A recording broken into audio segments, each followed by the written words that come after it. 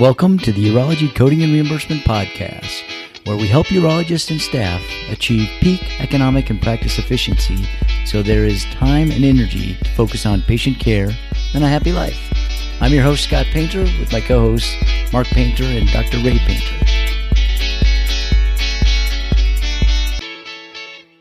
Welcome to episode 63 of the Urology Coding and Reimbursement Podcast. I'm your host, Scott Painter, with my co-hosts, Mark Painter and Dr. Ray Painter. And today we're going to answer some frequently asked questions. So these are questions that are coming into our Urology Coding and Reimbursement group, and we want to have some discussion on that and go ahead and answer those. So with that, we'll get started with a question from Brittany. What documentation could I look for to differentiate 51728 and 51729? There is no clear mention of urethral pressure profile study in the UDS documentation. Yeah. Mark, you want to share your thoughts on that? All right, sure. Well, so we're assuming from Brittany's question that the PVES, or the vesicle pressure, is probably on the list of all of the detail in the urodynamics report. So she knows where the 51728 is. And I think that one's an easier one to look at the description for. So, and then of course, you know, your PABD, which is your abdominal voiding pressure, is there. If you're using a rectal catheter to do the study as well. So her question, I think, rightly focuses on the UPP, or the urethral pressure profile study, because the 51729 is a CMG with both a voiding pressure and a UPP. Now, when you look at the code, the last piece of that description is any technique. So there's several different aspects of a urethral pressure profile study, and you can review some of these in various literature sources, from the NIH, from AUA, from OGS. It might help you to spend a little bit of time to understand that as well. But for purposes of answering this question, a urethral pressure profile study is really trying to find out what is happening with the urethra relative to the ability to retain and then expel urine. So with people that are suspected of incontinence and or for one reason or another, they're going to try and take a look at what's happening with the urethra and the musculature in the urethra to help with that diagnosis. So what you're looking for at a bare minimum are a couple of different leak point pressures: the abdominal leak point pressure or the Valsalva leak point pressure. So those are both components of a UPP, and with the any technique, could be when included in the documentation, indicators that a UPP has been done. So abdominal leak point pressure or a Valsalva leak point pressure, those are things that ultimately, while a patient is voiding, or trying to stop a void, you have them cough or do some abdominal pressure move around and see if there is some leakage around the catheter that is in place. So that would be two things you could look for. A couple of other things that are mentioned in a lot of studies is length of the urethra. So how many centimeters long is the urethra could be included in the documentation to help support this. And then the other one is a lot of catheters will actually measure the urethral pressure profile. So that's the peristaltic action of the urethra during the void. So the catheters can actually provide some printouts or some information as to what the urethral pressure is during the voiding trial. So those are kind of all aspects of it. At a bare minimum, you need at least some documentation showing that the leak point pressure was examined. But if you're looking at the full piece, you do want to put the length of the urethra and ultimately have in the documentation the catheter study that talks about the urethral pressure profile throughout the voiding process. So that's kind of the gamut of all of those things. Now, one of the things that I have seen as we've gone through and looked at a number of different charts and talked to physicians around the country is that, this study, this type of study, is predominant in women. Women who have urge, stress, mixed incontinence, or overactive bladder may be looked at in this regard, but it's really more or less an incontinence issue that they're looking for or trying to study. So some of that depends on where they are in the diagnostic process. But that's one. So if you're seeing that this 51729 is being billed on every male and every female, you probably want to take a look at whether or not that's being done appropriately and whether or not it's medically necessary. So this is a targeted population for one thing. Now, that doesn't mean it can't be done on men. And there are some cases where men who have had previous operations, like a prostatectomy, that they are looking for the urethral pressure profile as part of their study of maybe having incontinence after their surgery. So it's not that it cannot be done on men. So don't take that away from this.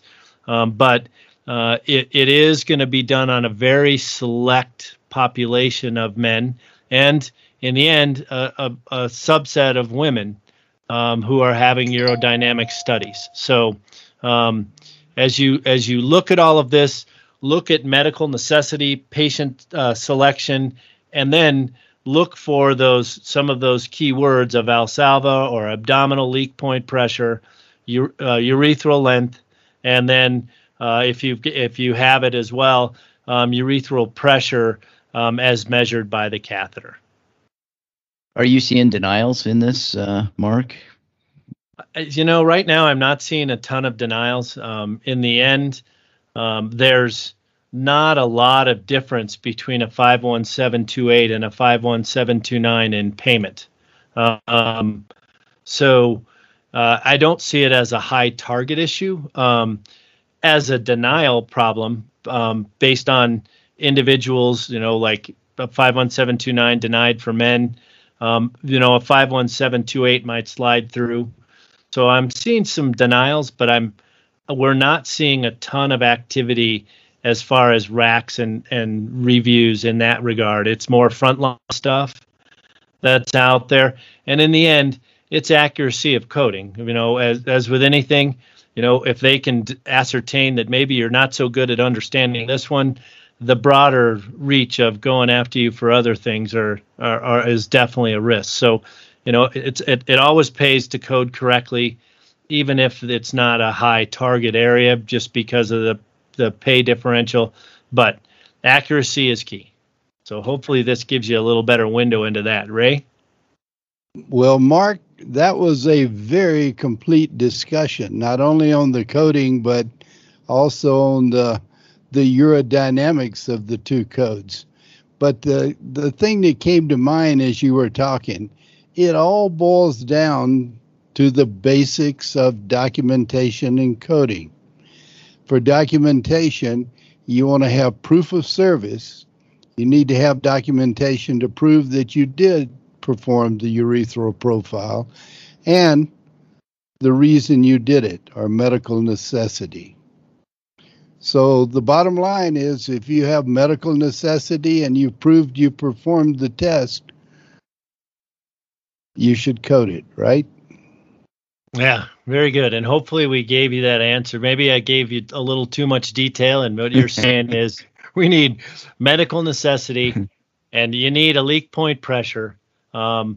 Ideally, you would also include length of the urethra and a urethral pressure report from that catheter if you used it. So those are all the documentation elements. Hopefully it's there, and maybe we've overdone this, but hopefully that helps.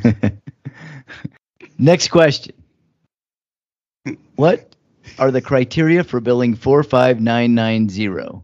The CPT book lists requiring anesthesia. Can I bill the 45990 since the digital rectal exam was done under anesthesia after a cysto, ureteroscopy? So I guess first we need to know what the 45990 is. So it is it is anal rectal examination under anesthesia. Anal rectal exam, surgical, requiring anesthesia, general, spinal, or epidural, diagnostic. So you've got several different hurdles to overcome here. One is that patient actually does need to be under anesthesia, general, spinal, or epidural. So if the patient is not under a general or regional anesthesia, not just, sedation or those types of things, you're talking about under anesthesia, then, or a regional block, then you're not even going to think about this code. So that's a key part of this. The second thing is, although it does say anal rectal exam surgical and diagnostic, the typical digital rectal examination, is really a digital rectal exam. And so, can you put that, if the patient's under anesthesia, could you argue that you did a surgical anal rectal exam? And I think that's a hard bar to overcome. I mean, realistically, you're using a finger to do the digital rectal exam. So I don't think it fits that exam or that description criteria for a typical digital rectal exam. And then the third thing, as we loop back in all that we do, is medical necessity.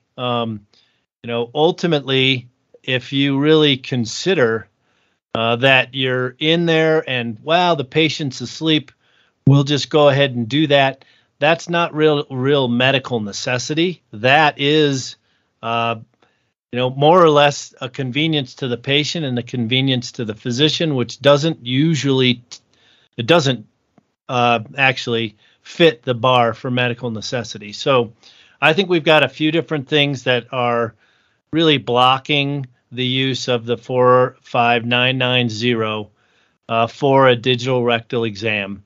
So I guess the short answer across the board would be no, I don't see a good pathway for that, for use of that code with a cysto.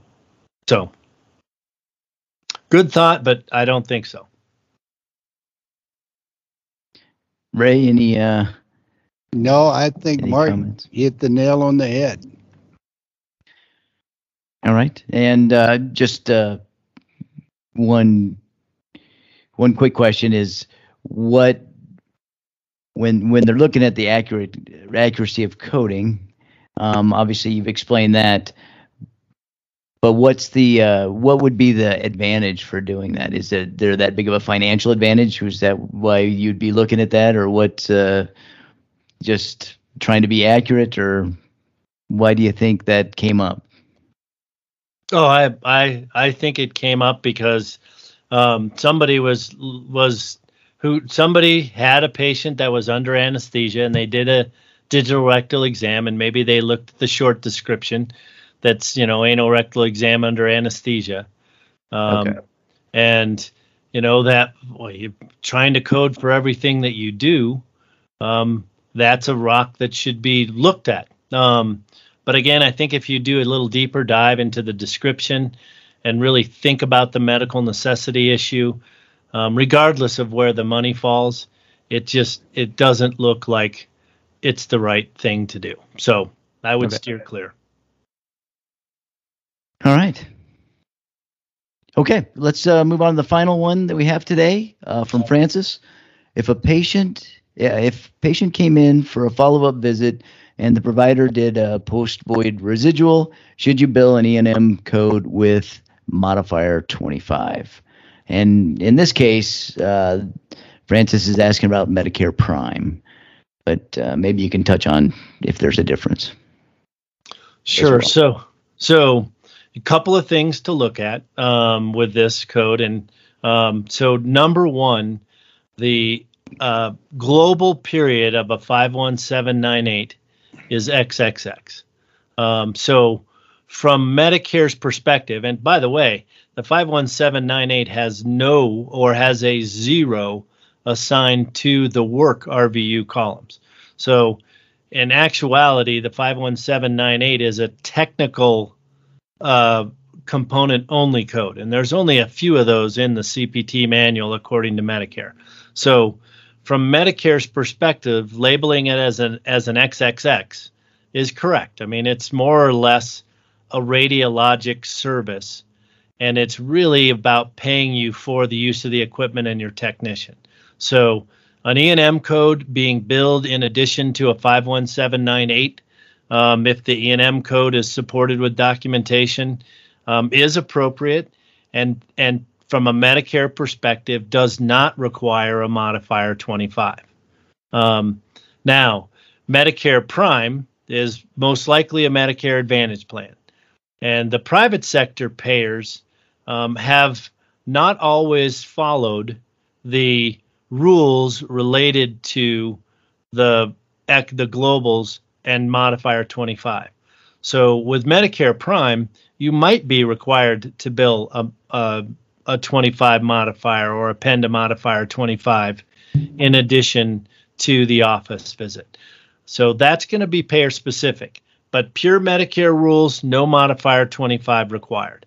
Now, the second thing I'll add in all this stuff is that the UA and the PVR and the Uroflow are all services provided by urologists in a diagnostic capacity to study urine and to study the general urologic health of patients. So they're billed very frequently. And a lot of practices over the years have taken the position that, I need this information for everybody that comes to the door, or I need this information for virtually everybody that comes through the door. So the payers have gotten very aggressive in denying all three of those codes or bundling those codes into the E&M service.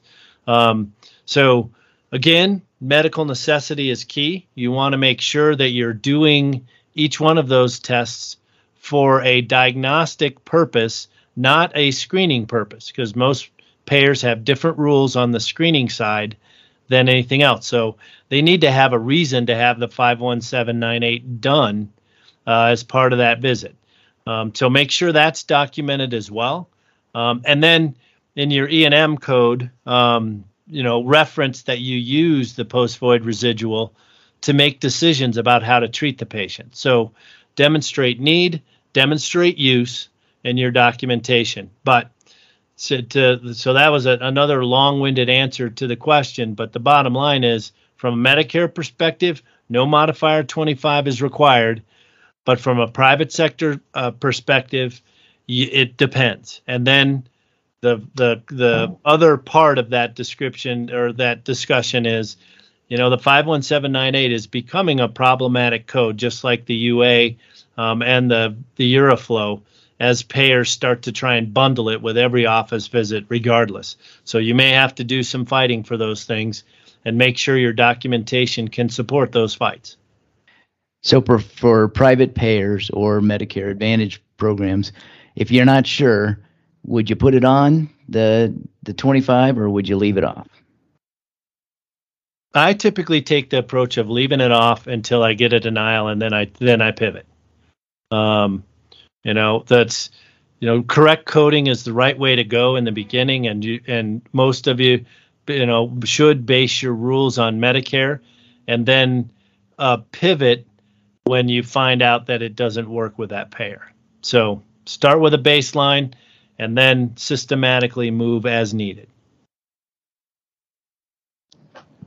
So, Mark, the two codes should be billed together if there's medical necessity and documentation to support that the E&M was performed and the 51798 was performed and utilized in medical decision making, correct? That is correct. And that's the medical necessity support, because there's no work RVU for the 51798. But if I just have it as my routine for every patient that walks through the door, and I just mentioned that the post-void residual was 50 or X, and didn't say anything else about utilization of it in medical decision making, what should I do? So I think first I'd educate my providers, because I think you're going to have a hard time running an appeal on a denial with that. Like, why did you do the PVR?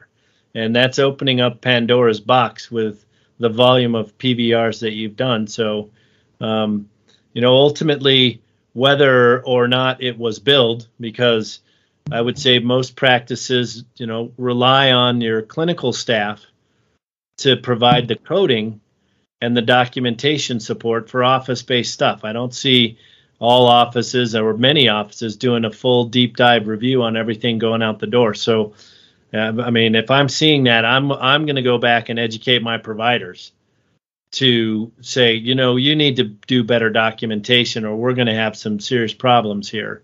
And then I would train everybody that if the PVR is done on everybody and it really wasn't indicated for that visit, you had it done recently, or maybe they were in today for follow-up for, let's just say a Lupron injection, that they don't have any really prostate complaints at that point in time, then I wouldn't bill it even if you did it.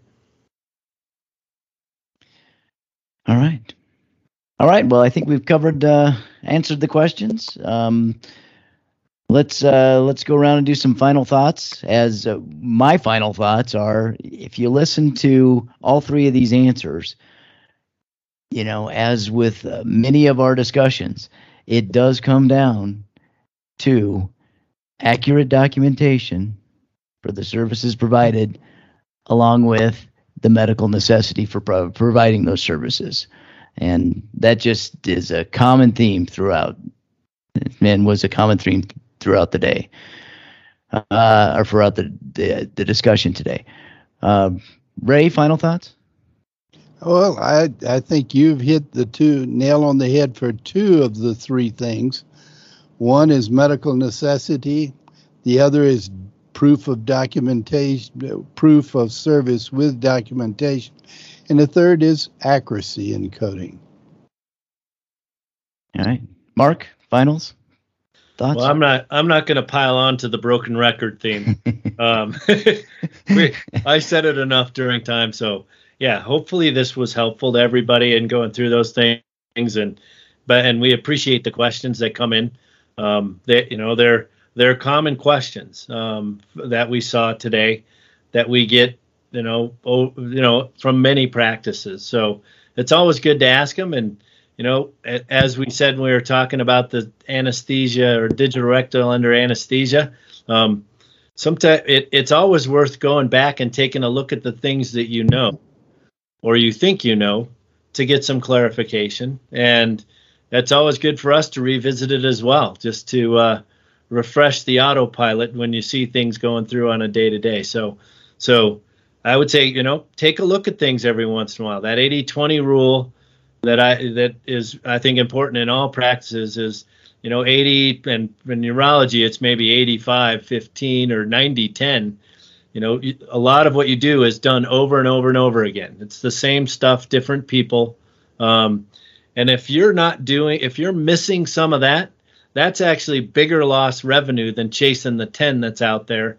And because those things tend to pay, it's actually you're actually hurting yourself by not coding correctly and doing things correctly, or opening yourself up for a multiplication take back. Maybe it's only $3 for that one UA, but by the time you calculate it by, if it's 15% of all the UAs that you do, that's a big number when you look at some, a multiplied problem. So it is worth taking a look at the routine stuff that you do over and over again. So don't sit on your laurels.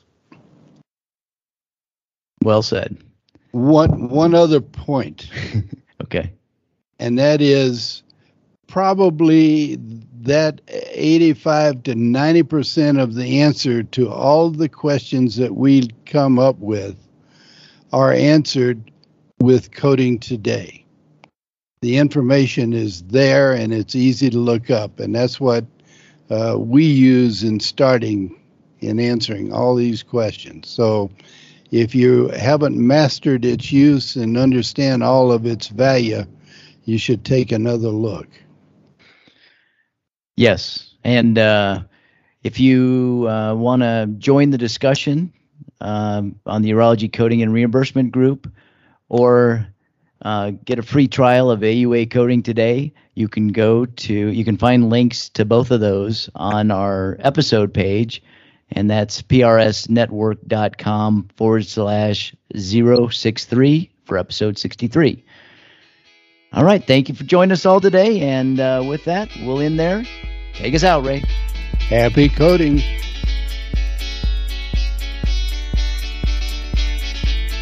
Thank you for listening to the Urology Coding and Reimbursement Podcast, where we help urologists and their staff maximize income and efficiencies so there's time and energy for patient care and a happy life. Special thanks to Carl Painter for the music today. You can find his music on Spotify under his record label, The Juicery.